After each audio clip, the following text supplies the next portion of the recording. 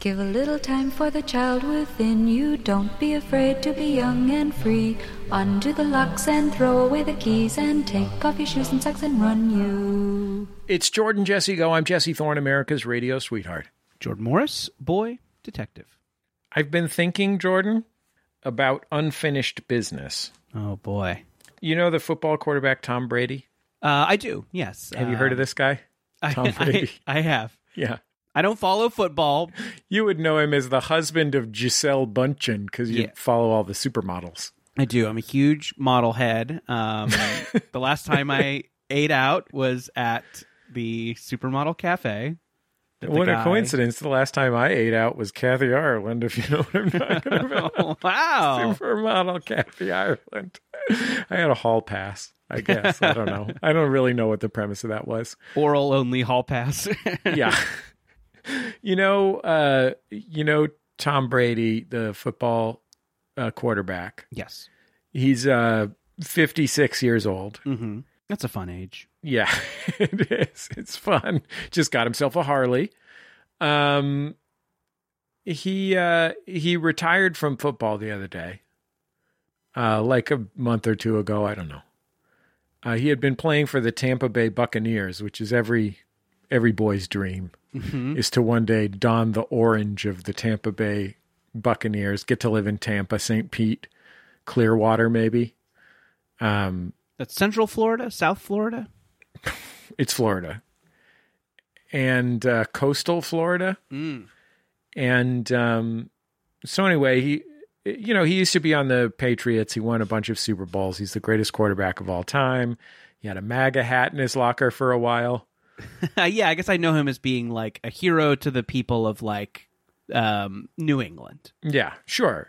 And he's the jersey that a guy who flips you off wears. Okay. And after, like I said, after he finished with the Patriots, he went as a 74-year-old to the Buccaneers, and won a Super Bowl for the people of the part of Florida that Tampa is in. Tampa, St. Petersburg, Clearwater, that area. It's not the area where Disney World is. Different. That's a different area. So he announced his retirement because the more football you play, the more damaged your brain becomes until ultimately you die or murder someone. Mm-hmm. And it made a lot of sense. He had won over 7,000 Super Bowls, the most of anyone ever. And he's married to a supermodel who seems to be very indulgent of his choice of career and locker hat. And he's got children at home that he could go play with and stuff. And it's been about a month or maybe 2 months, and he just announced that he is unretired. He's going to come back there was some speculation, he's from San Mateo, California, some speculation he'd come back and play for the 49ers, his hometown childhood team. But he's really dedicated to the people of the Clearwater, Tampa, St. Petersburg area. Right. Miami is one area, and then another area is Disney World, and this is a third area. Mm-hmm. And now, when you're talking about Disney World in Florida, does the portion of Disneyland that's Avatar themed have its own football team? That's the one I would want to play for, the Orlando Na'vi. Yeah. I mean, you know me, Jordan. I'm fucking nuts for Avatar. Mm-hmm. I can't wait for the 17 sequels that he's making to the movie that was successful 23 years ago, despite being a really horrible movie. Just was awful. One of the worst movies I've ever seen. I'm really pumped about those. I shouldn't have even said Avatar. I'm sorry. Keep talking about the football thing. Where are you going with this? I shouldn't have even said Avatar. There's a reason. There's a reason that Tom Brady came back to the NFL. Just imagine I said the Wolverine or something. Sorry. Yeah, I didn't really like that one either. Oh boy. Okay. 310 to Yuma remake. Yeah, 310 to Yuma. Yeah, I love that. That was great. Sure. Just watched that recently. The original or the remake? The remake. Yeah, I thought it was good. I thought it was fucking great. On a real Russell Crowe kick Watching Master and Commander right now. It also fucking rules. Absolutely rules. So Tom Brady came back to the NFL, and there's one reason that he came back to the NFL at 74 years old, instead of going and spending time with his supermodel wife and his children. He donned the orange and whatever of the Tampa Bay Buccaneers, the NFL's most storied franchise, because he has unfinished business, Jordan. Wow. What do you think the unfinished business is? Well, boy, not knowing a lot about football. I don't think it could possibly be football related, because he's done all the football things, right? Like, he won 75 Super Bowls, and then he proved that it wasn't just because he was with the Patriots. He went to the Tampa Bay Buccaneers. He won the Super Bowl with them. He brought Gronk back. Gronk came back for him. Gronk. Fun. Yeah. By the way, have you seen the Gronk area, the new Gronk area of Disney World? Tremendous. Tremendous. You can ride a lifelike Gronk. You can feel it breathing. That's what they say. So I don't think it could be football. Oh, sorry. I don't think it could be football related. He's got too many. You have a thing. Yeah. No, I don't have a thing. I'm proposing as a premise, what is Tom Brady's unfinished business? Sure. I guess my guess would be, has someone murdered his father? Wow. No, that's Michael Jordan. I don't know. And if someone had murdered his father, I would feel really bad, and I would tell Brian to cut this out. But hopefully Tom Brady's father is alive and well, and we can joke about him going on some sort of Kill Bill-esque, rampage to... Again, that's Michael Jordan. Michael Jordan clearly had a lot of unfinished business. The murder, wanted to play professional baseball. Space Jam. Wanted to defeat the Monstars. Wanted to win an NBA championship with Tony Kukoc. He had a lot of unfinished business, Michael Jordan. It was obvious why Michael Jordan came back. With Tom Brady, it's less clear. I mean, certainly a vengeance is possible. But we don't know who murdered Classic who. Unfinished. Yeah. Classic unfinished business. Yeah. Well, let's ask Nick, our guest on the program, a favorite guest on this show, a television comedy writer who apparently provides his own arena style intro. Got a whole soundboard set up. Nick Adams. Hi, Nick. What's up, fellows? How are we? I know that you're a big basketball fan. I don't know if you follow football, but certainly Tom Brady. He's a quarterback. He's used to play for the... He throws the forward passes. Yeah. What would you... He's the first quarterback you've enjoyed since Johnny Unitas. Y.A. Kittle? Is that his name? Tittle. All time sports name. Y.A. Tittle. Nick, what would you guess is Tom Brady's unfinished business that's brought him back to the NFL? I think there are a handful of ex-athletes or like athletes that come back. I think there are guys that like miss the competition. I think there are guys that see someone else and they go, I'm as good as that guy. Maybe I'm not as good as I used to be, but I'm definitely as good as this idiot running around. And to his credit, he is as good as that guy. He is as good as any guy who's ever played that position. And it pains me to say it because I loathe him and detest him, but I don't think there's anything else in his brain. Do you know what I mean? Like I think that's exactly what it is. He's been football man since 15 years old, and he hasn't developed anything else. Even when they asked him about the Trump hat, he couldn't even muster a defense of it. It was just like words coming out of face hole with ball cap. And then later he went to the Biden White House and made fun of Trump. Yeah.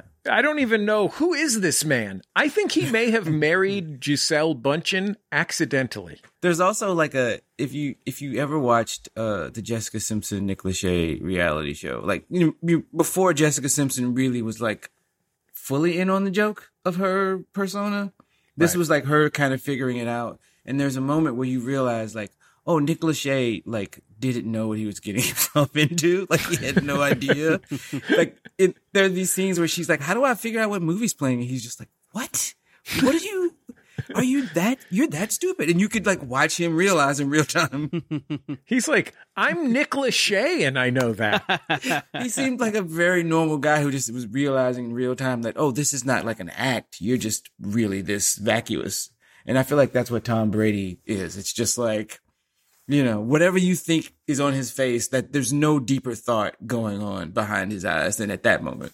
It's like being married to him is like being married to mathematician Paul Erdos, the mathematician famous for not being able to do his own laundry because he didn't know how, and he didn't know how to cook food. So he would go to other mathematicians' houses, stay there for a while, have them and their partners cook and wash him, and just solved their math problems for them while he was there. Or as we call it in the comedy industry, committing to the bit. Yeah, exactly. Do you have any math you need done around the house?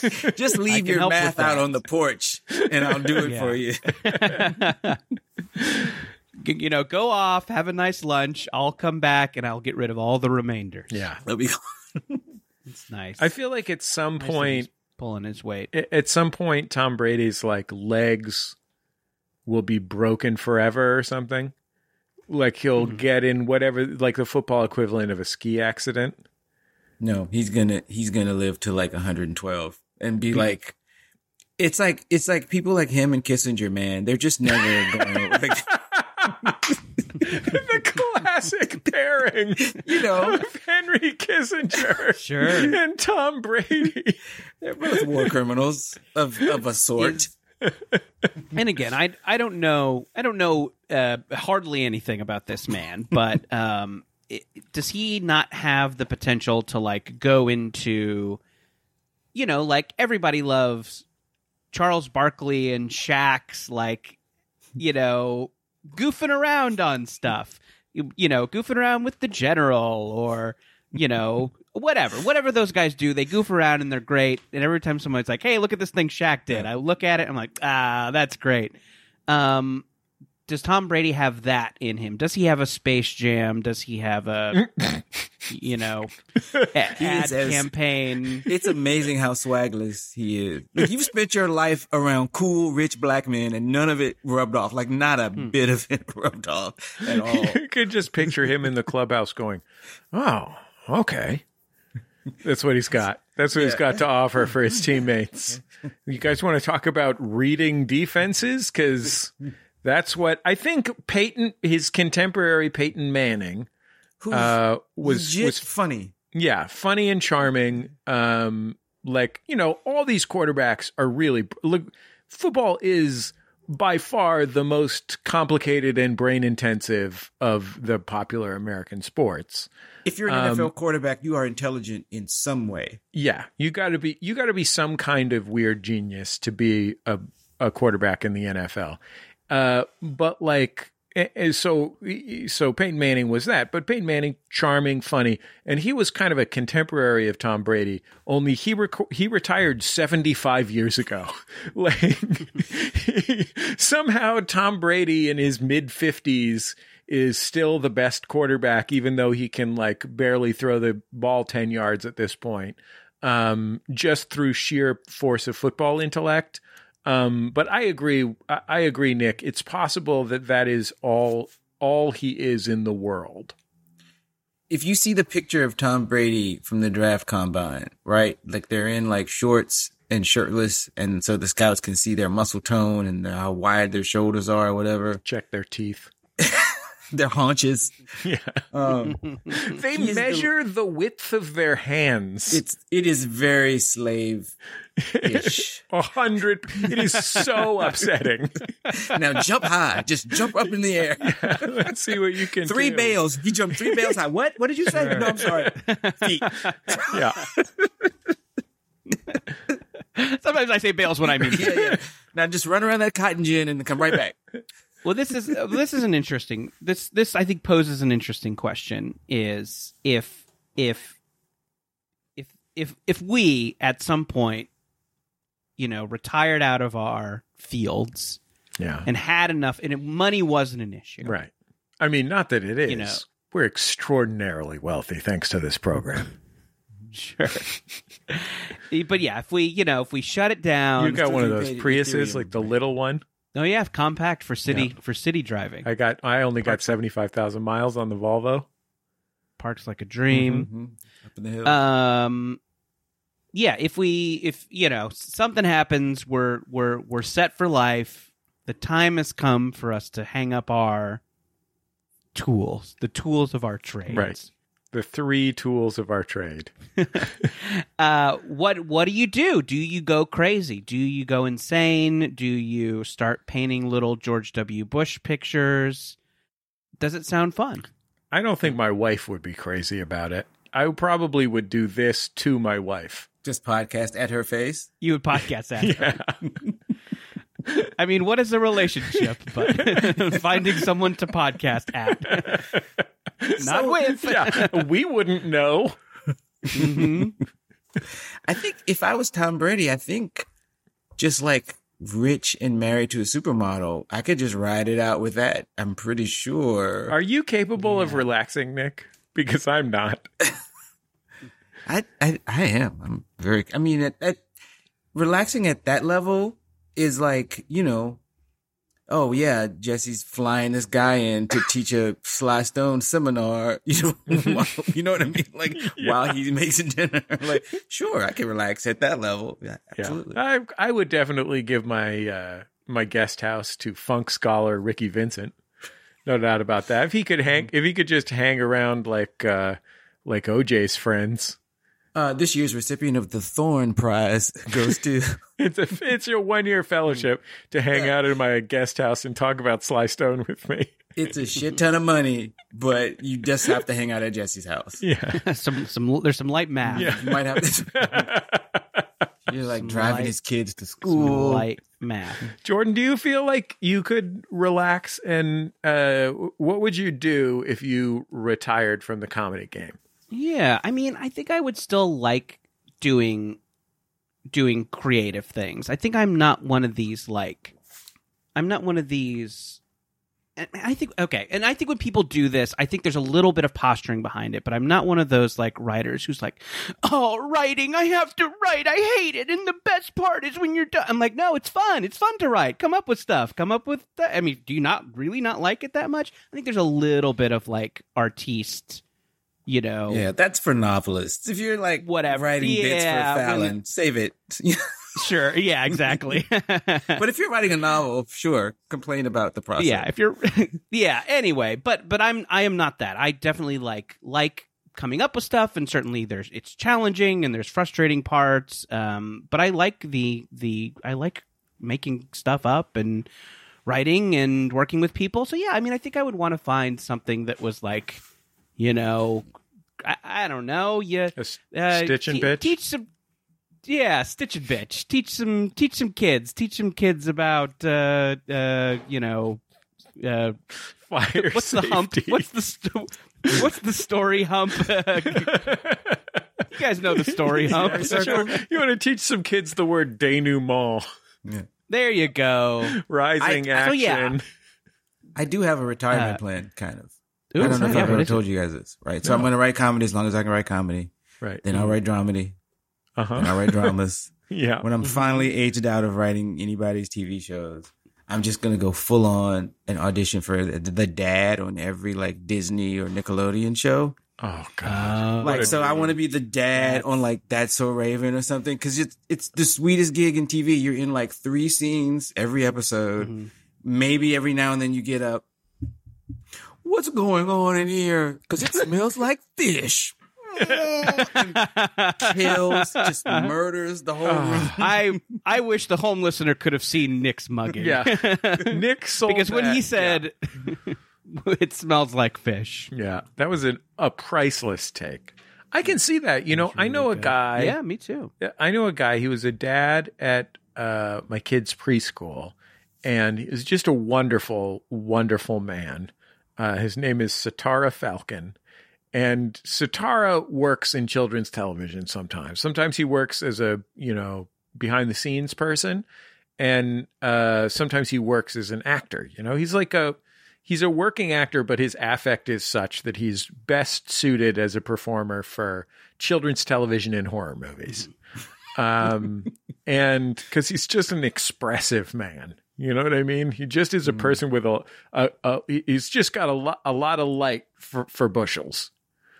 And whenever he's working on a live action children's television show, I just think how much fun that seems like it would be. It's like, it's what you want when you get into the entertainment industry, which is essentially to be in a high school play, but you're the star of it and everyone loves it.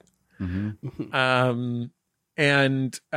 Yeah, I mean, I know exactly what you mean. And you really would want it to be a multi-camera situation, so the workload's lighter. Oh, yeah. You're really only taping 1 day a week. First 2 days, you're waiting for the writers to give you the script. And you do want to be a supporting cast member. You don't want the weight of this thing. You want to be, I think, Andy Kindler, the great Andy Kindler, one of the funniest people in the history of the world. I think he was on the Wizards of Waverly Place for a while. Like, what a dream for him to just walk into a scene, go, make an Andy Kindler face, and then leave. It is really amazing how many of the our hero comedians from the Largo scene are now doing that. Yeah. And fucking good for them. Yes. Good for them. What a great job. Paid, do something fun, fucking nail it. Yeah. Yeah. I have auditioned in my life. I have done some auditioning. I have not gotten a lot of things. I was not very successful, nor did I like it that much. You've met Fritz Coleman. We get it. I have met Fritz Coleman and basically pieced. I'm like, where do I go from here? Yeah. That's the weatherman on NBC4. Yeah, Daniel Day-Lewis after that. You went to Italy to learn how to make weather. Mm-hmm. And so, but I did audition for a few of these types of things, and I'm like, okay, I understand this is this is a bigger kind of stylized kind of acting, and I've done sketch comedy, and you've got a look, Jordan. You're adorable. You're sure. All you gotta do is what you did on NBC with NBC4's Fritz Coleman. Just go on screen and go, dude, and it sells. The parts I was auditioning for were adult service worker who's mad at the stars. Yeah, too rambunctious. Too rambunctious. This says employees only. Yeah. So I'll give you an example of kind of how one of these auditions went. Nick, give me a line from a side to one of these things. Excuse me, did you order the salad? Okay. So here's my go into it energy. Excuse me, did you order the salad? And then the casting director would be like, bigger. This is kids' TV. Bigger. And then excuse me, did you order the salad? Bigger. We need to see it. Bigger. We want to laugh. We want to laugh. These children are still learning about denouement and rising action. Yeah. It's the story hump. And then it just to the point where I was just like screaming, "Did you order the salad?" And then them just being so mad that I wasn't going big enough. Yeah, you were playing, by the way, auditioning for a character named Sal Lad. Right. Who wears a suit of salad? Name badge. Oh my god, it's the worst. He's Sal's kid sidekick. Anyway, so I was I failed at that pretty miserably. I definitely wouldn't want to audition for things. I want to make that clear. I'm offer only. Offer only. I auditioned for my pal Charlie Todd invented Improv Everywhere, the thing where they go and do big things in public, and mostly in New York. Everybody gets on the subway train wearing underpants, or the thing where everybody froze in Grand Central Station, that kind of thing. And he's a really sweet, bright guy, really good guy. He came to L.A. to do a network television pilot when Improv Everywhere was at its hottest. And it was huge scale. And he basically didn't know that many people in LA, and he wanted to do it with people that he knew. So he just emailed me. He's like, Jesse, come out to the audition. It's a formality. We'll put you in the show. I just need some people I know to be in it, and I don't know that many people in LA. And I went to this audition. I felt like I was going to die the entire time. 100% of this audition, that was a mere formality because my friend told me I could be on his TV pilot. I truly felt like death. I don't think, off 100% offer only, 1000% offer only. It's easily the worst part of the entertainment industry is auditioning. Yeah. I've done stand-up comedy in front of no people. Like nobody came to the show. They were like, we're not canceling it. You're just going to do your jokes into the void. Like auditioning is worse. Yeah. Did you ever do any of it, Nick? I know you a little bit, a very little bit of it. But it's when you walk into a room, you're like, oh, there's 5 better looking versions of me. Okay, I get where this isn't going. These guys look kind of like me, but they're all taller, thinner, and like dressed better. Like, okay, we'll see how this goes. Yeah, I feel like even for like Jordan auditioning, I remember you telling me often, Jordan, about like auditioning for like goofy stoner type parts because you have curly hair. And like I feel like even the goofiest goof in all of show business that gets parts in things, if you meet them in real life, they're like a 9. And you're like, fuck. Yeah. TV ugly is just a good looking guy, like a good looking guy or girl. When we moved here and we had been here maybe a couple of weeks or a couple of months, and we were at the Beverly Center walking around, and we saw Kim Wayans. If you remember in Living Color, she very often played like an ugly character. Like her character was supposed to be, repulsive or someone that you wouldn't want hitting on you or whatever. And she was like really hamming it up to make her character seem annoying. And then you see her in person, you're like, wow, that is a tall, statuesque, beautiful woman. Like with the model shoulders that only like Tilda Swinton and like runway models have. Like, but on TV, she just played this goofy, annoying, and it's crazy. It's insane. What kind of shoulders would you say you have, Nick? I have, someone once told me that, a woman on the street on Sunset told me I look like the actor Malik Yoba, but with like less broad shoulders. So I'm not you Malik look like Yoba. A narrow Yobla. I was like, that's almost a compliment. And you're like way older than me. So I don't know how to take this. Yeah. I was in an elevator Nick, with Seth Rogen once, and I got mad at how handsome he is. Although he did get like, he did this, and I think Jonah Hill did this, where they got like tried to get like LA skinny, and it's like everyone in the world was just like, "What are we doing?" Yeah, that's not. You're just not. That's not how you look. That's not your body. We don't need that from you. You don't need that in your life. Just find a middle ground and be happy and healthy. Nick, do you miss stand up and performing? I take it you don't. You haven't done it in a while. I don't miss and you guys know this, the 85% of what it is, like around it. Those few minutes on stage, for me, it was usually only a few minutes. But it's incredible. And when you have a good night, whether it's like in an actual comedy club or in a small theater with like 15 people watching, and it goes really well, there's nothing like it. I still love, I miss that. But, I feel like between being in writers' rooms and doing stuff like this and just, being in a writer's room, which, has been hard to not do for the past 2 years, you start to feel like, oh, I get like kind of the best part of stand up, but I'm sitting here drinking, soda and eating chips with these knuckleheads. And, someone brings you a really premium sandwich. Just brings it straight to where you're sitting. Yeah. I can talk to people who are lawyers, who are physicians, who are very successful in business.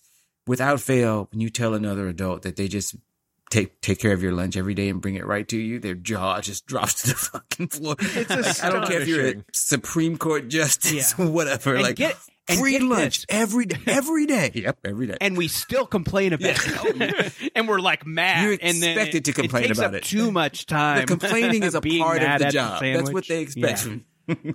Yeah. Yeah. I miss that and just doing dumb bits and, it's the best thing. Dumb bits. Yeah.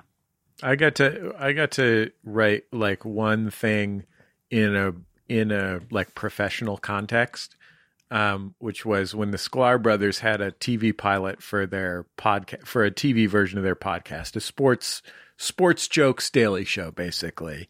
I got to be in it, and I went in and wrote my bit with the Sklars at the television office. And the thing that I was by far most excited about, and this is a job that our producer Brian Fernandez had for a while, was just that there was someone who wrote down things we thought of.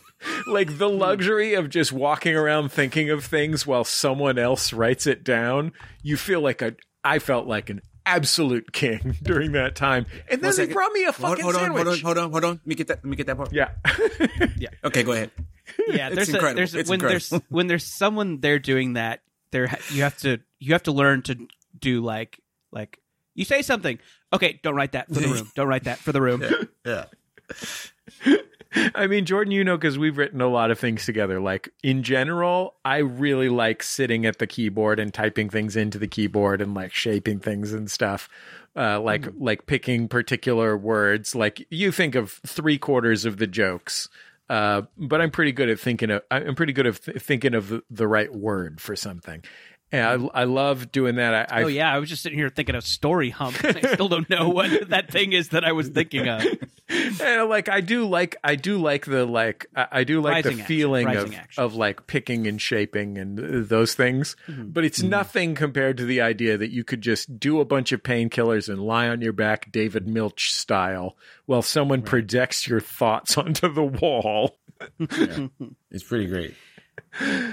Nick, do you think that how in person do you think TV writing will be in the future? Do you think it's all Zoom all the time now? I think there are definitely going to be studios and shows where they try to just save money and keep it, remote. I don't think there's anything like being in a room. I mean, I honestly feel like it's better for the show overall. I've worked on shows during this period of time, and I think you can still do good work, but I don't know. I want to be in the room and just say stupid shit and have someone go, no, wait, that could be something. And you're like, oh, really? I just said some dumb shit out loud. Yeah, make it better. Please make it better. If you want to make television, you're going to need a featureless conference room in Burbank.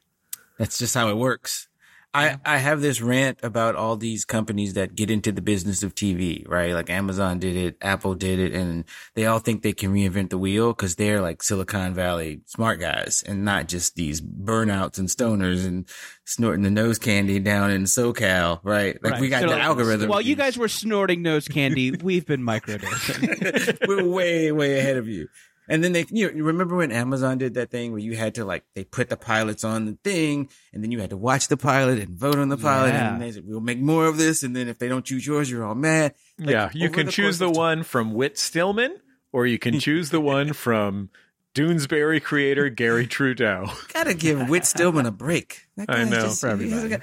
And then they all just figure out, no, you just have to let a bunch of these knuckleheads be in a conference room all day and figure it out.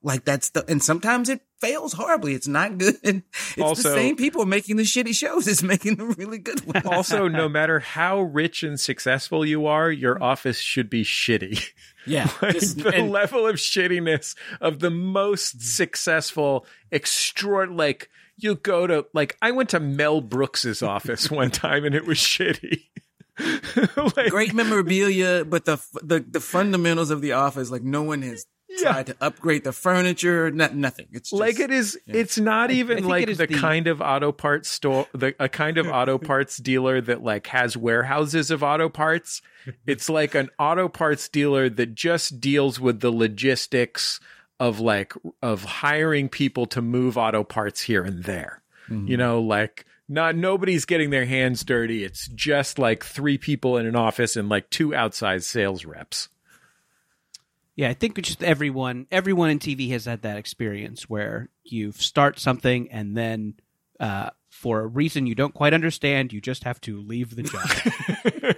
The job is just over. The show is not here anymore. No. We were going to do it. Now we're not going to do it. So, yeah, I think the kind of transient nature of it makes you kind of not want to put anything on the wall. I was working on a short-lived NBC sitcom called Truth Be Told, and they announced the Coach reboot.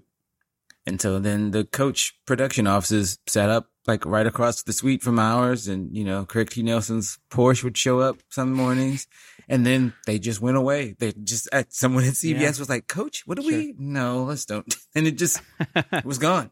I don't even think there was an announcement. It just stopped. Do you think maybe Dauber fucked somebody's wife? Yeah, Dauber out of line. Yeah, Dauber got canceled. Dauber just plowed his way through the executive base at CBS, just indiscriminately. They see that bald spot and that blonde hair coming. I'll say this: if I could go back and tell like teenage me or even college me, like this is the job, okay? This is what the day in the life of a comedy writer looks like. I would have dropped out of school so quickly and just like gotten on a Greyhound bus to Hollywood and like pull out a typewriter on the bus and start typing up spec scripts. Like fade in interior Coach's house. Coach and his wife are really going at it. Dauber is plowing his way through all the executives at CBS. We have an interior CBS conference room. This kid, he's Dauber's laying pipe. He hasn't graduated. He's a dropout, but he's got this hard R Dauber spinoff. It's hilarious. I know. I didn't think it would work. Stallone is attached to play Dauber. Just get into it. The biggest advantage in life is these knuckleheads who like worked on the Lampoon. And then like, it's not even that the experience that they're getting or the connections. It's the fact that you can know this is all the job is. This is it. You just hang out in a room and like story ideas and joke ideas. This is somebody else, like you said, somebody else writes it down. You don't even have to write it down. The most writing you do is to write the spec script to try to get the job. And then you get the job and you're just talking all day. Like somebody else does the writing. It's incredible. Yeah, man. If you're lucky, you get to meet Dauber. God, you guys are really lucky. You get to see that famous pipe. Oh, man. This Welcome thing is incredible. Show, it's Take always the dumbest guys with the most incredible cranks. They had That's two the name of your memoir. That's what's special about Coach, I think, is, you know, a lot of shows have one guy with an incredible crank who's dumb. Coach had two dumb guys, both had incredible cranks. Right.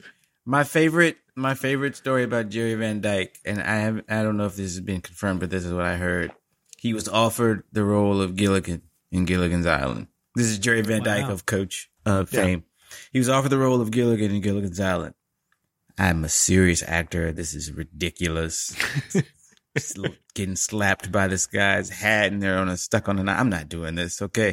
Of course, Gilligan's Island, incredible success. And I think the next year or the year after that, Jerry Van Dyke was the star of My Mother, the Car, about someone whose mom dies and is reincarnated as a fucking car. When Fool is me show once, business? shame on you. I'm not going to let the gravy train go by twice. No.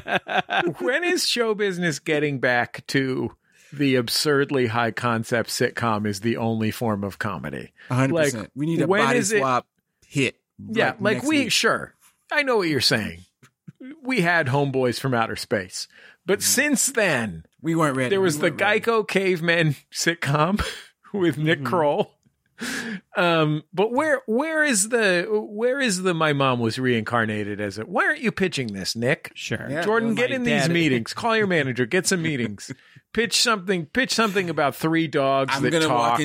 I'm gonna walk into a meeting and just be like inanimate object, and then like thing that happens to that inanimate object, and then person who's responsible for it, and you just spin a wheel, and it's like dog, alien, nephew, go. Like, yeah. And one of the characters is played by Raven from That's So Raven, and you're the dad, Nick. Yeah, there we go. And her room's always smelling like fish. You just come in and you say, "What are you doing? What are you doing, Car?" Oh, Car. Let's take a quick break. We'll be back in just a second on Jordan Jesse Go.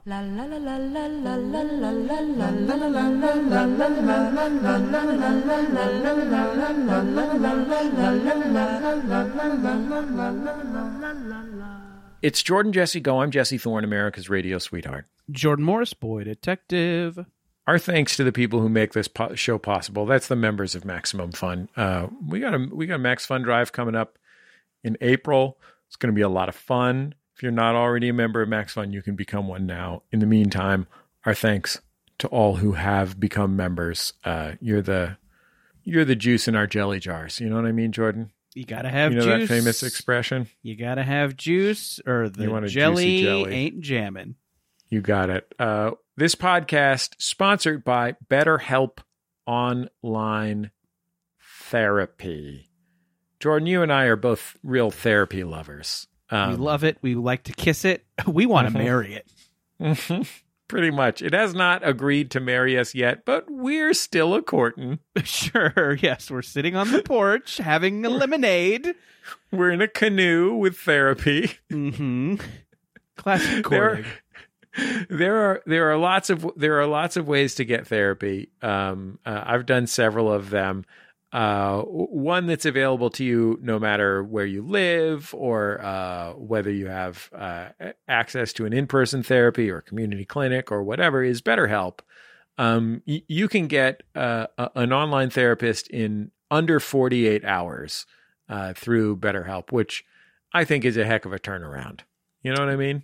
Oh, yeah, absolutely. And it's great that there's all kinds of options for people looking for therapy, and BetterHelp could be the right one for you. And we really hope that if you are out there considering therapy, maybe you're having a rough one, maybe you just need somebody to talk about life's gunk with.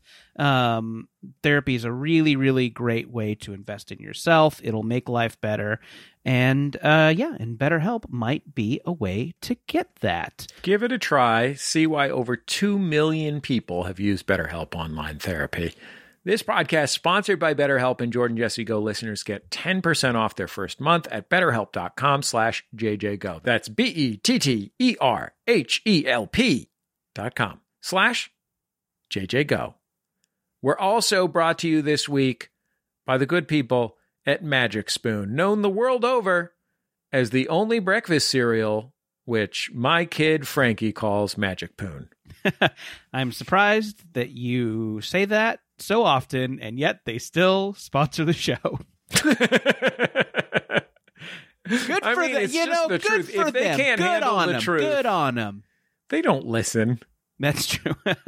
And you know what? We're closing deals because Magic Spoon is good.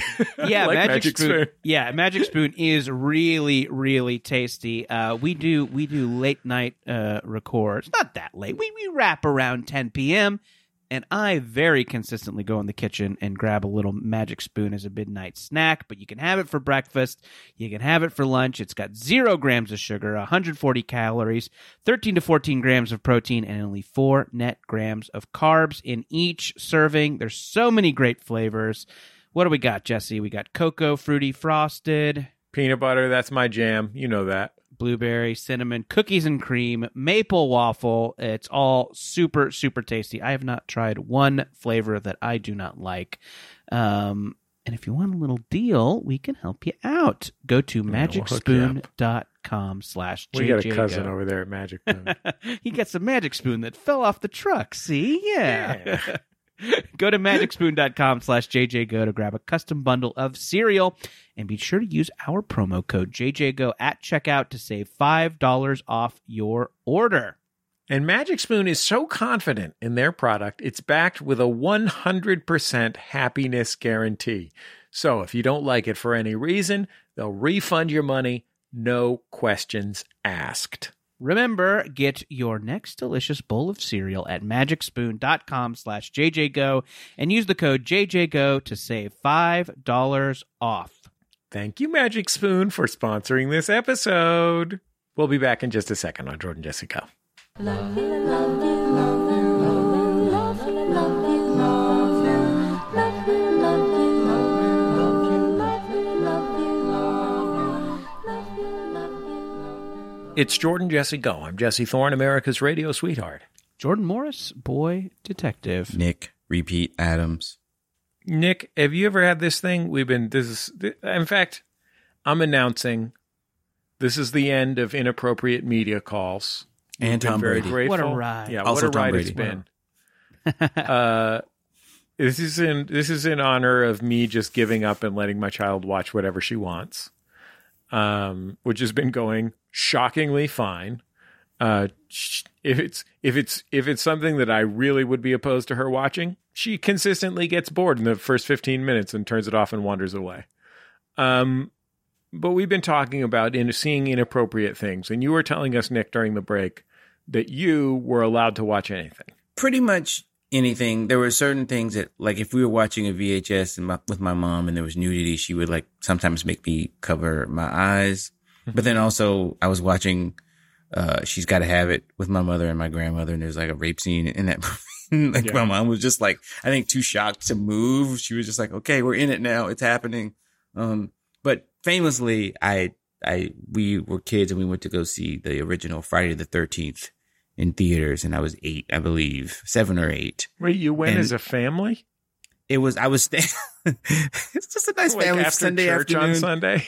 I was staying with my relatives, my cousins, and their parents just took us to the movies. And there was also, you have to understand, like, parents didn't know what the movie was. Like now, You've seen the trailer, you know that the people fell in love when they were making it, and then they had to do reshoots, and all of this stuff back then. We have common sense media. At the time, they just had a list of names of movies in a corner of the newspaper. And you're just like, you get there at 8:00 and you just see whatever you see. I don't think they knew maybe what it was. And I think that our parents were at the time probably unaware at how fucking crazy horror movies had gotten. Yeah, slasher was like just starting then, really. Like, yeah, I think the horror movies of their childhood was like The Blob, The Wolfman. Yeah, The Blob. So I think that. And it's like, that is something that a kid would see. Like, you take your kids, they throw their popcorn at Dracula, and that's exactly. They didn't know that, like, someone was stabbing a knife through Kevin Bacon's throat, making a blood fountain. They didn't know that was happening. And then it was a metaphor for the gas crisis. starting in the late 70s, horror movies were either genuinely horrifying, genuinely terrifying, or had like piles of guts and spurts of blood. And before that, horror movies just had particularly intense chiaroscuro, the interaction between light and dark in the composition of an image. Sure. Just some parts of the screen were particularly dark and others were overlit to make things seem ominous. That was what defined a horror movie until 1974 or whatever. Yeah. But yeah, I think that's probably why our generation has a lot of these, is that we... they just heard that, like, The Exorcist was a scary movie. Also, some people had HBO at the time, and it was so thrilling if you even knew somebody that had HBO. Like, I didn't have cable. My television didn't even have knobs. Like, but if you knew somebody that had HBO, you would watch anything that was on HBO, and you felt like you were cheating the fucking system. Mm-hmm. You're like, look, I may be watching Last Action Hero, but I didn't pay $7 to get into a movie theater to see it. So also, you.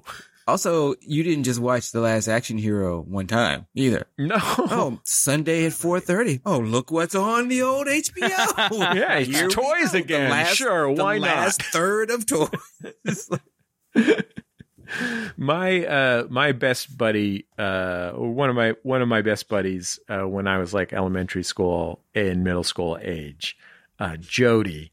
Jody's mom was English, and so they had this, like, not only did they have cable, they had a satellite dish, like a real satellite dish, not like a direct TV. Yeah, like the kind that they have to find out if aliens are sending us messages in Hawaii.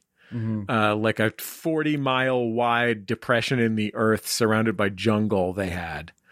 So that Jody could watch Danger Mouse and Jody's mom could watch EastEnders. The amount of emotional energy being poured into watching the English soap opera, long-running English soap opera, EastEnders, was extraordinary. And I would go to their house and I'd just watch it. I'd be like, what the fuck is this? Like, what the fuck is this? But I was so tired of, like, trying to turn, there's the straight line knob, and then outside of the straight line knob, there's the roundy, like there's the click, click, click knob, and then there's the roundy.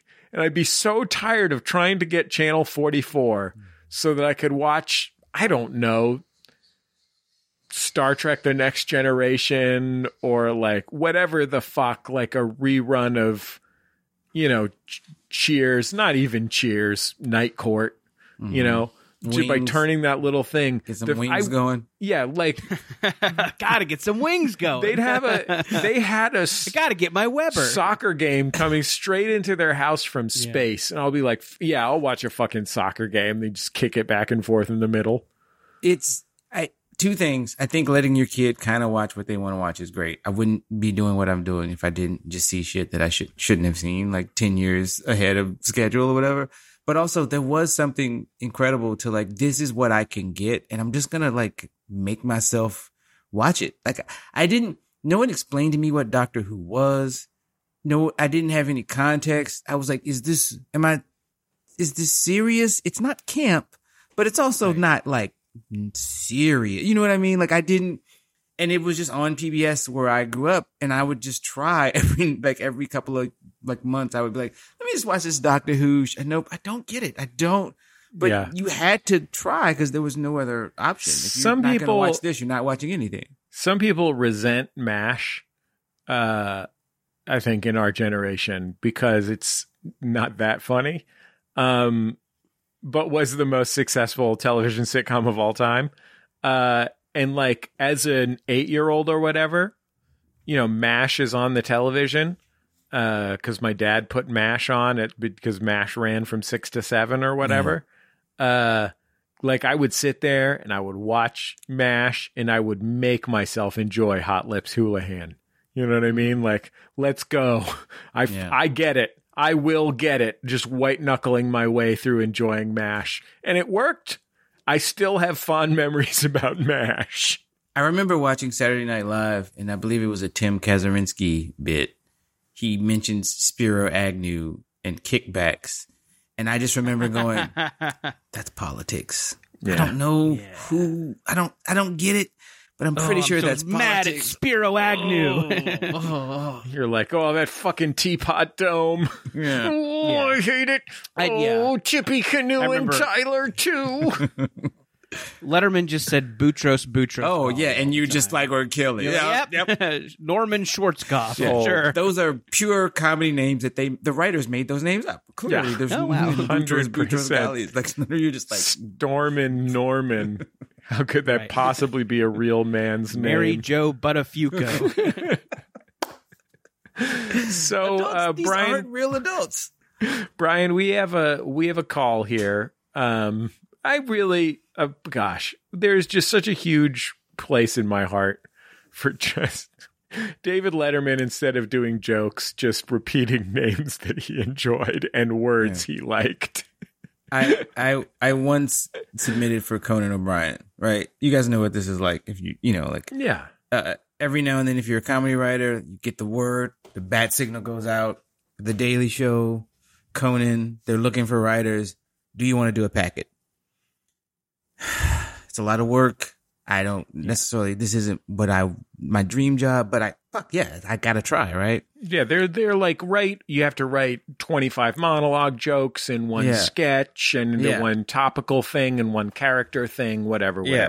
So you basically got to do a week's worth of work on the show to apply for the show. So I was like, I know Conan doesn't really do audience games, but it's a talk show thing. So I came up with this audience game. It's my favorite thing that I've ever written. It's never, ever going to be on TV in any capacity. But it's just an audience game. An episode of Blackish. You never know. I got to hurry because they just wrapped. Still time. Yeah, still time. The game is very simply NBA basketball player or democratically elected foreign leader whose power was usurped during a U.S.-backed coup.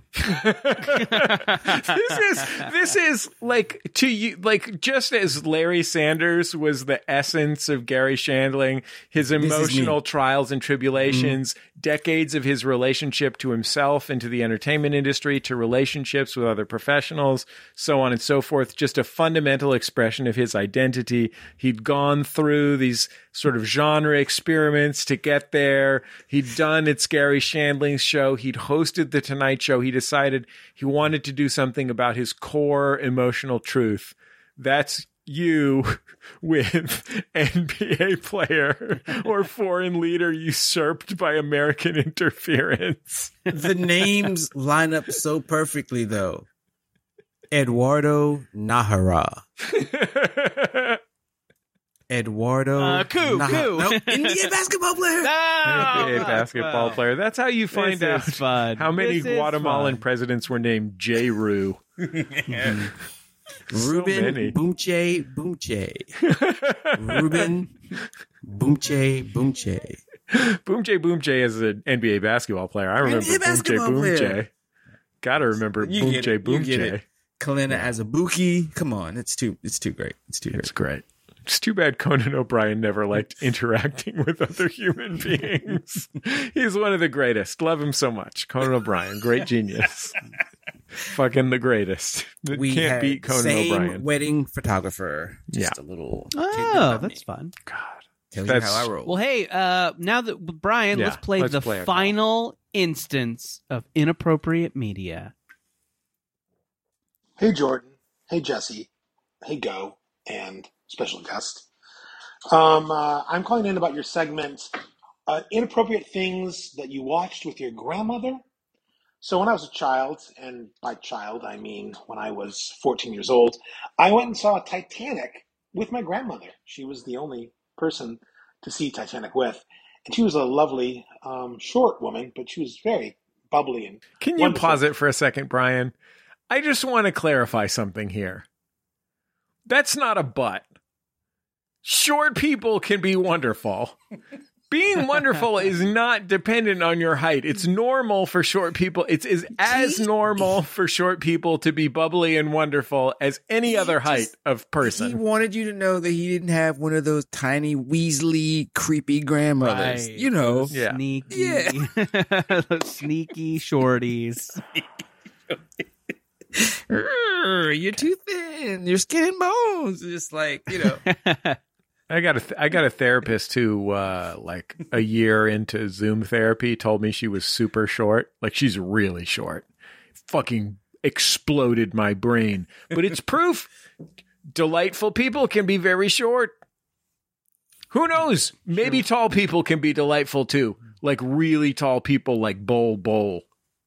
That's an NBA player, by the way. Free Bol. Or is he a democratically elected foreign leader whose power was usurped during a U.S. backed coup? I think Manute Bol was a democratically elected leader, wasn't he? For a while after he was like the secretary of sport in Sudan or something. I think that's true. Okay, Manute Bol rumored to have invented the phrase "my bad." Oh, True story. That's thrilling. That and Dusty Baker inventing high fives is all we really need to know about. Go ahead, Brian. That's pretty great. And Glenn Burke, gay baseball player Glenn Burke. Go ahead, Brian. And during the nude drawing scenes, my 67-year-old grandmother reached across and covered my 14-year-old eyes. So that's my story about inappropriate things that occurred when I was a child. That whole story, Brian, you just picked a story about anti-short bigotry. It's the only reason to pick that is to highlight, Yeah, Brian, stop trying to slip your agenda into the show. Brian, you're not even that tall. You're like tall-ish, but you're not like, it's not like you're 6'6", Brian. Where do you get off? I guess it's the narcissism of small differences.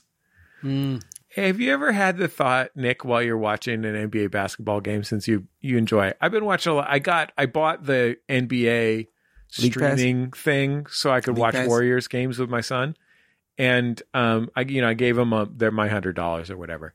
And when I'm watching a basketball game, occasionally I just have the really intense revelation that the smallest guy is bigger than me. Yeah. That like these guys who look like a 5'8" like sneaky fast guy that like a guy that can like do moves because they're so. I mean, I'm specifically Jordan talking about our friend Jim Real, like a small fast guy that is really agile and can jump around and is like surprisingly muscly. That yeah, they're very sprightly. You think it's that guy, but actually that guy is 6'7". Yeah, yeah. I always tell people, go out on the street and find 5 guys over 6'3" or 6'4" that can walk and chew gum at the same time. Like, I'm not talking about doing drills or just actually walking and chewing gum at the same time without like falling over their feet. Yeah, it's impossible. I think NBA basketball is the greatest evidence we have that if we focus enough and we spend enough money and enough attention and enough cultural capital, you can get anyone to do anything, because these 6'11" people are born to trip. They're born to be uncomfortable, bang their knees on things. I know because I do these things all the time and I'm only like 6'3", 6'4". So these 6'11" guys are just like their natural state is accidentally walking into something. Yeah. And we have taught them to basically, like, through the sheer force of noticing when they're 6 years old that they're going to be 6'10", we have basically taught them to be like George Balanchine. Yeah. Like they're Jim Thorpe because of the force of humankind's power.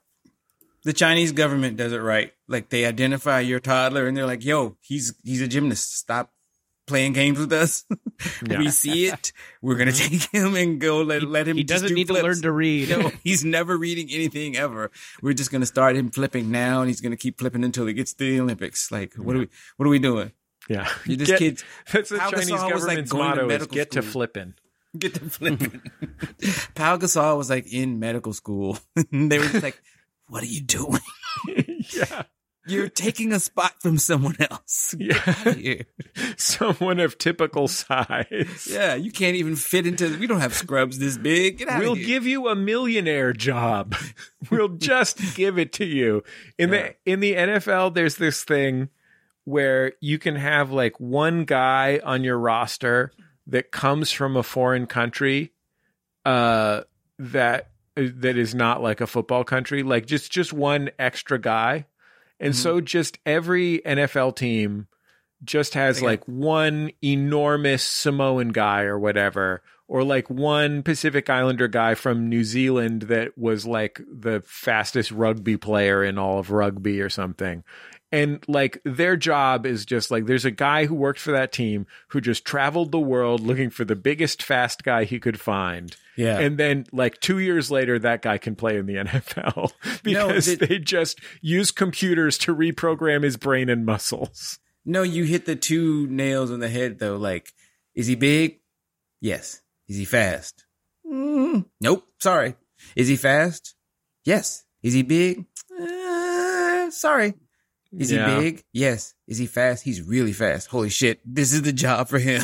But if you're 325 pounds and you're able to grow muscles, like they can teach you to do that swimmy thing with your hands, and then you're an NFL lineman. Right. Like if you can do the swimmy thing with your hands well enough, that's okay. When something momentous happens to you, 206-984-4FUN is the number to call, or jjgo@maximumfun.org. Here's an example of one person who did that. By the way, jjgo@maximumfun.org. Just send us a voice memo. It sounds nice. The little microphone inside your phone is really good these days.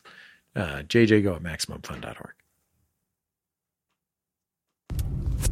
Hi, Jordan, Jesse, Sunny D, and guest. I'm going to say Ron Funches. This is Racist. Ren in Boise with a momentous occasion. I was just in traffic at a red light, and I watched as this squirrel came running up to my car. It dipped underneath my car. I didn't see it come out. I didn't want to run over it, but I looked in my mirror at the guy behind me, and he was watching it all happen. He put his head out the window and was like screaming at the squirrel, trying to get it to move. The light turned green, and he blared on his horn. The squirrel ran away, And as I was driving away, I looked back at him one more time, and he had his whole head out the window. He was yelling at the squirrel and wagging his finger at it, I guess chiding it. So yeah, just wanted to say, if that guy's listening, thank you for saving a life. And yeah, shouts out to you. Thanks, guys. Love the show. Better?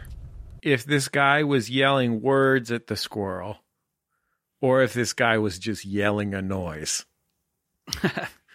Right, because the squirrel, the squirrel will maybe understand your tone. Maybe. I mean, if the squirrel is a chihuahua that's lived in a house for a long time. Right.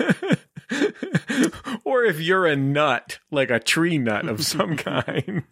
What is better if you're like, because the squirrel doesn't speak English. He doesn't speak any human language, honestly.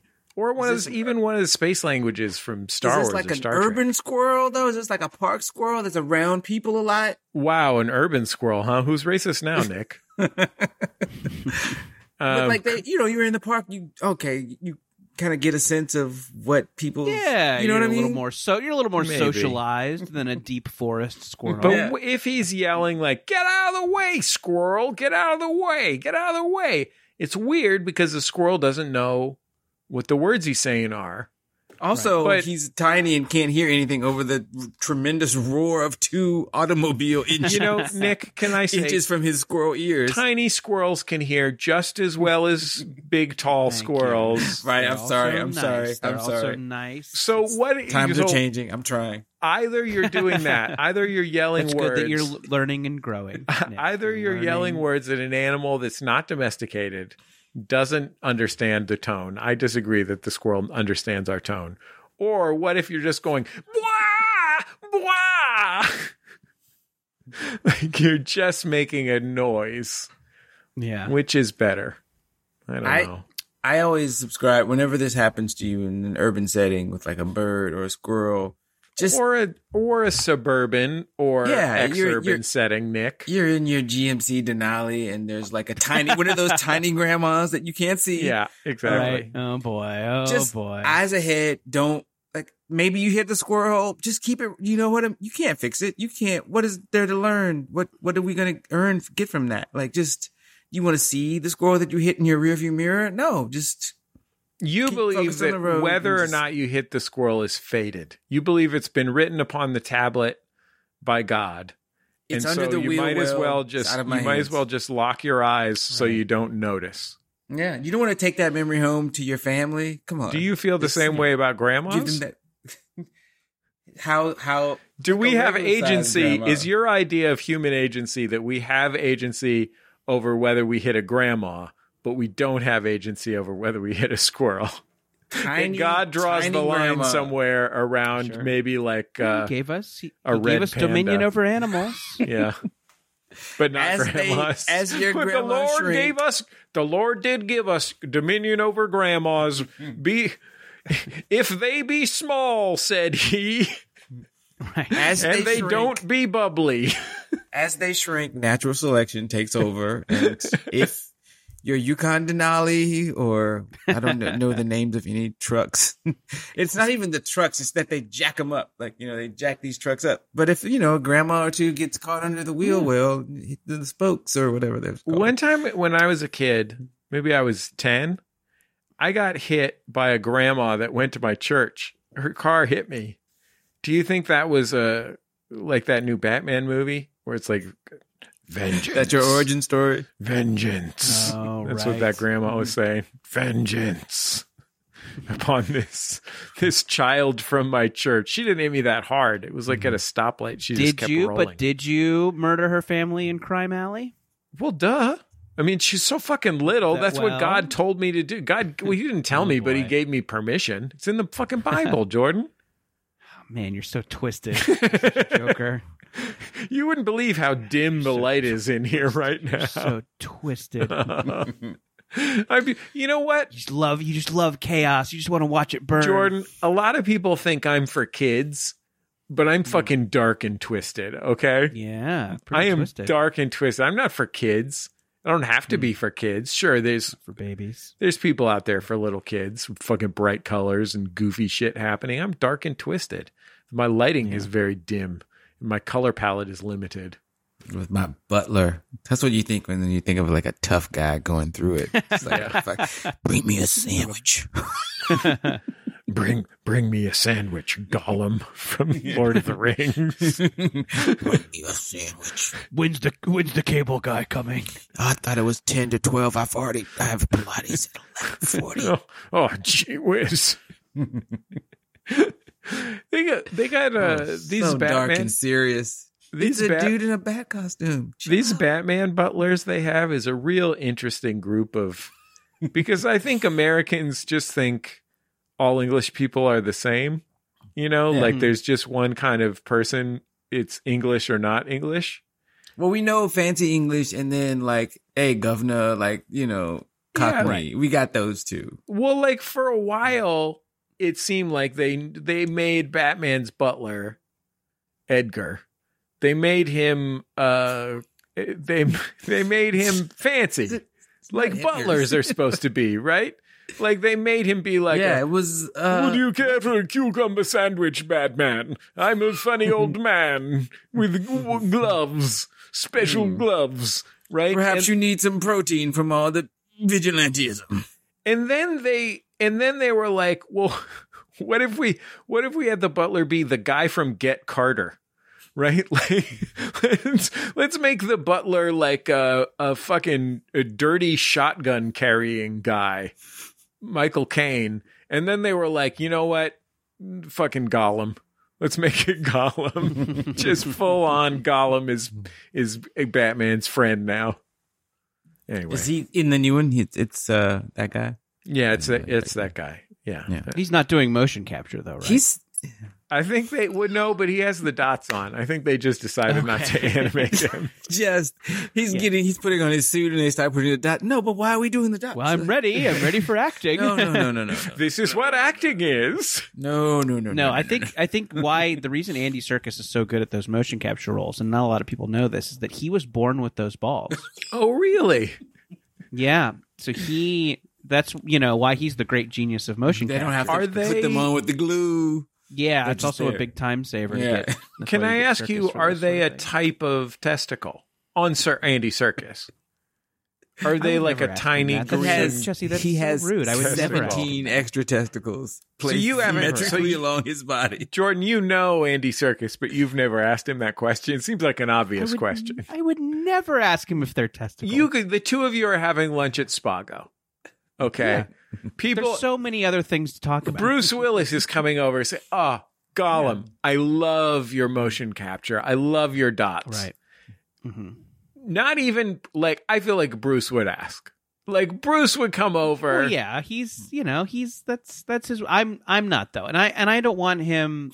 I don't want Andy to think that I'm hanging out with him for any reason other than that I like his company. You know? Even though he knows how much you love balls. It's like Vietnam. You can't say Nam unless you were there. You can't say mocap. You have to say motion capture. Right. Exactly. Mm-hmm. But you have an incredible passion, Jordan, for testicles, like especially little tiny ones. And it feels like if Andy knew that, you would have to clear the whole thing up. You'd have to clear the air just so that it wouldn't be weird when the two of you hung out. Like, I know you'd think it would be weird to ask, but it would, given that he knows, like, if you see somebody with really nice hangers walking down the street, you're going to say something to Serkis. So Andy Serkis knows. It's rude if you don't. It's rude, honestly, if you don't acknowledge it. Yeah. Andy Serkis knows your passions. I mean, he knows your heart. He knows you're a good man with a genuine passion for testicles, especially little white or green ones. Yeah, I mean, which again are placed in evenly spaced intervals. Evenly spaced. All on Andy Serkis. You can track his movements. Normally, Jordan, to see the green testicles, normally he has to search the internet for gangrenous balls. Mm-hmm. Yeah, I mean, I think if Andy wants to talk to me about his medical history, he's welcome to. I'm his friend. That's HIPAA, I'm not going to push the issue because in this case, I do neglect the balls. Wow.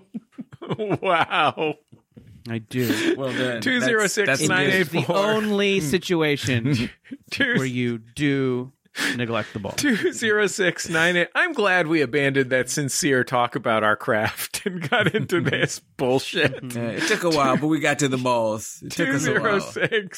206-984 for fun or jjgo at MaximumFun.org.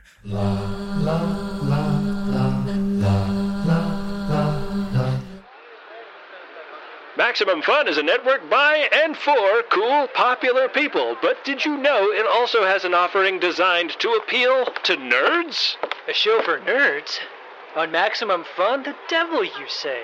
It's true. It's called The Greatest Generation, and they review episodes of a television program for nerds called Star Trek. They've reviewed TNG, DS9, and are now reviewing Voyager. Hey, Star Trek. My daughter enjoys that program. Well, if she enjoys that, and she enjoys humor of the flatulent variety, might I recommend she subscribe to The Greatest Generation? Hey, are you calling my kid a nerd? Why, I oughta... Well, gotta go. Become a friend of the DeSoto by subscribing to The Greatest Generation on MaximumFun.org today.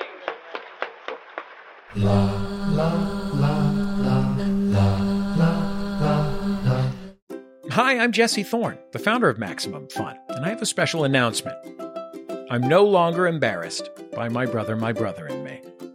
You know, for years, each new episode of this supposed advice show was a fresh insult, a depraved jumble of erection jokes, ghost humor, and frankly, this is for the best, very little actionable advice. But now, as they enter their twilight years, I'm as surprised as anyone to admit that it's gotten kind of good.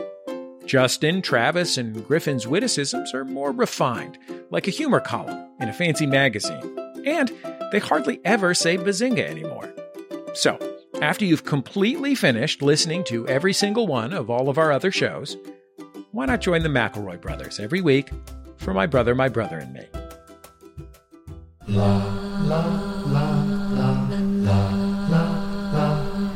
It's Jordan Jesse Go. I'm Jesse Thorne, America's radio sweetheart.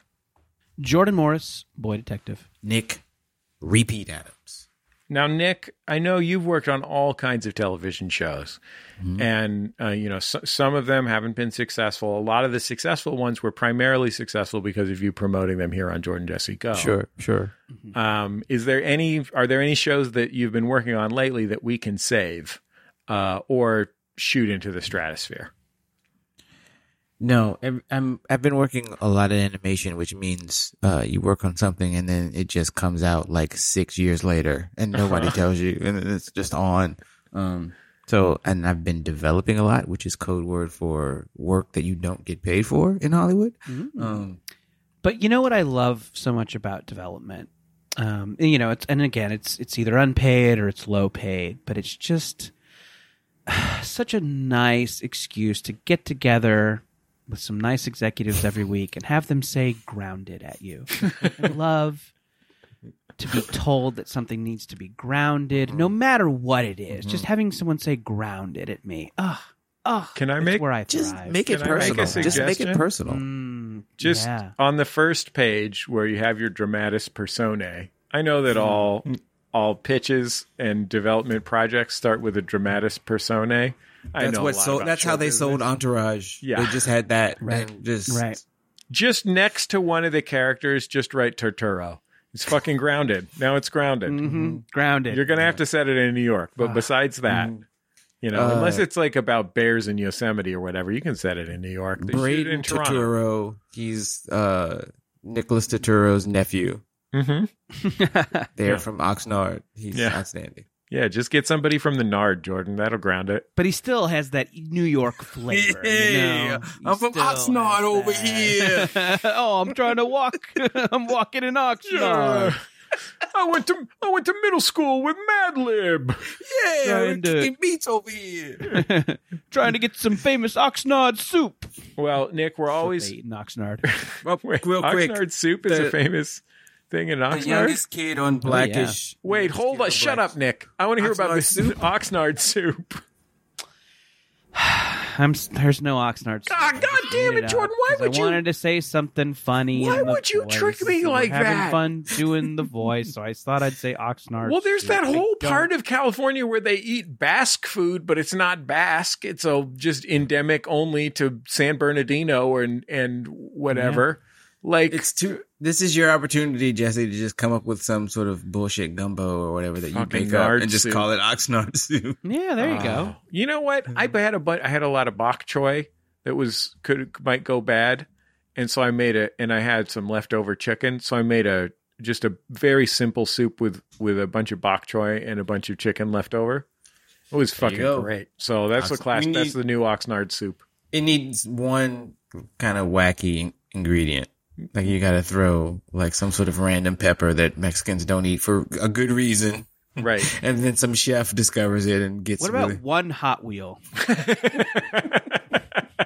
Drop a Hot Wheel in there. Boom, Oxnard soup. Our producer is Brian Sunny D. Fernandez. Valerie Moffat on the stream this week. Look, if you're on the West Coast, you want to stay up late on a Sunday evening, we've been streaming on the Max Fun YouTube channel. Go subscribe to that.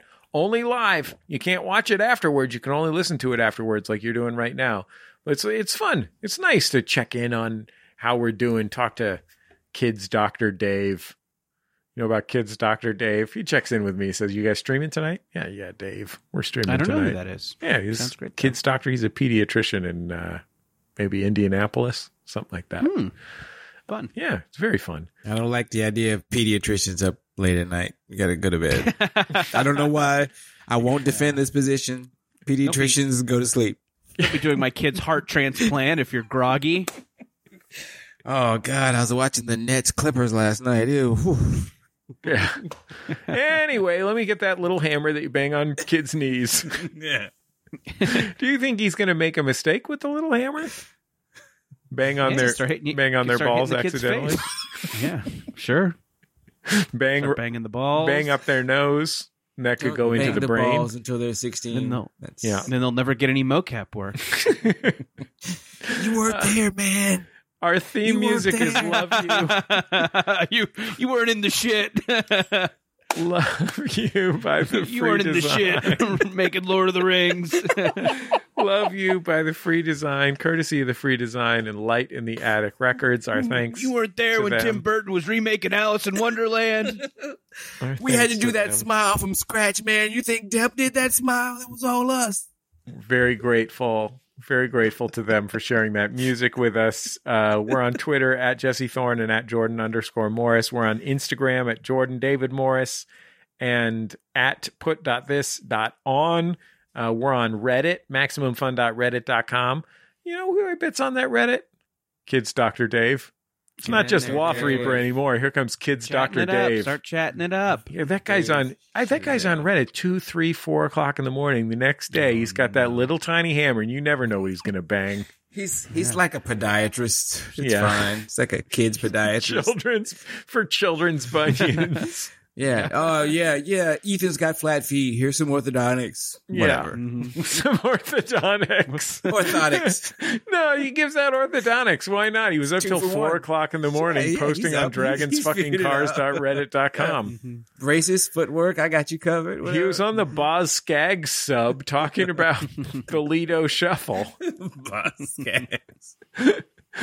Okay. Blah, blah, blah, blah, blah. Bullshit. Thanks for listening to Jordan Jesse Go. Goodbye. I'll hug you and kiss you and love you. Love you. Love you. Love you. Love you. Love you.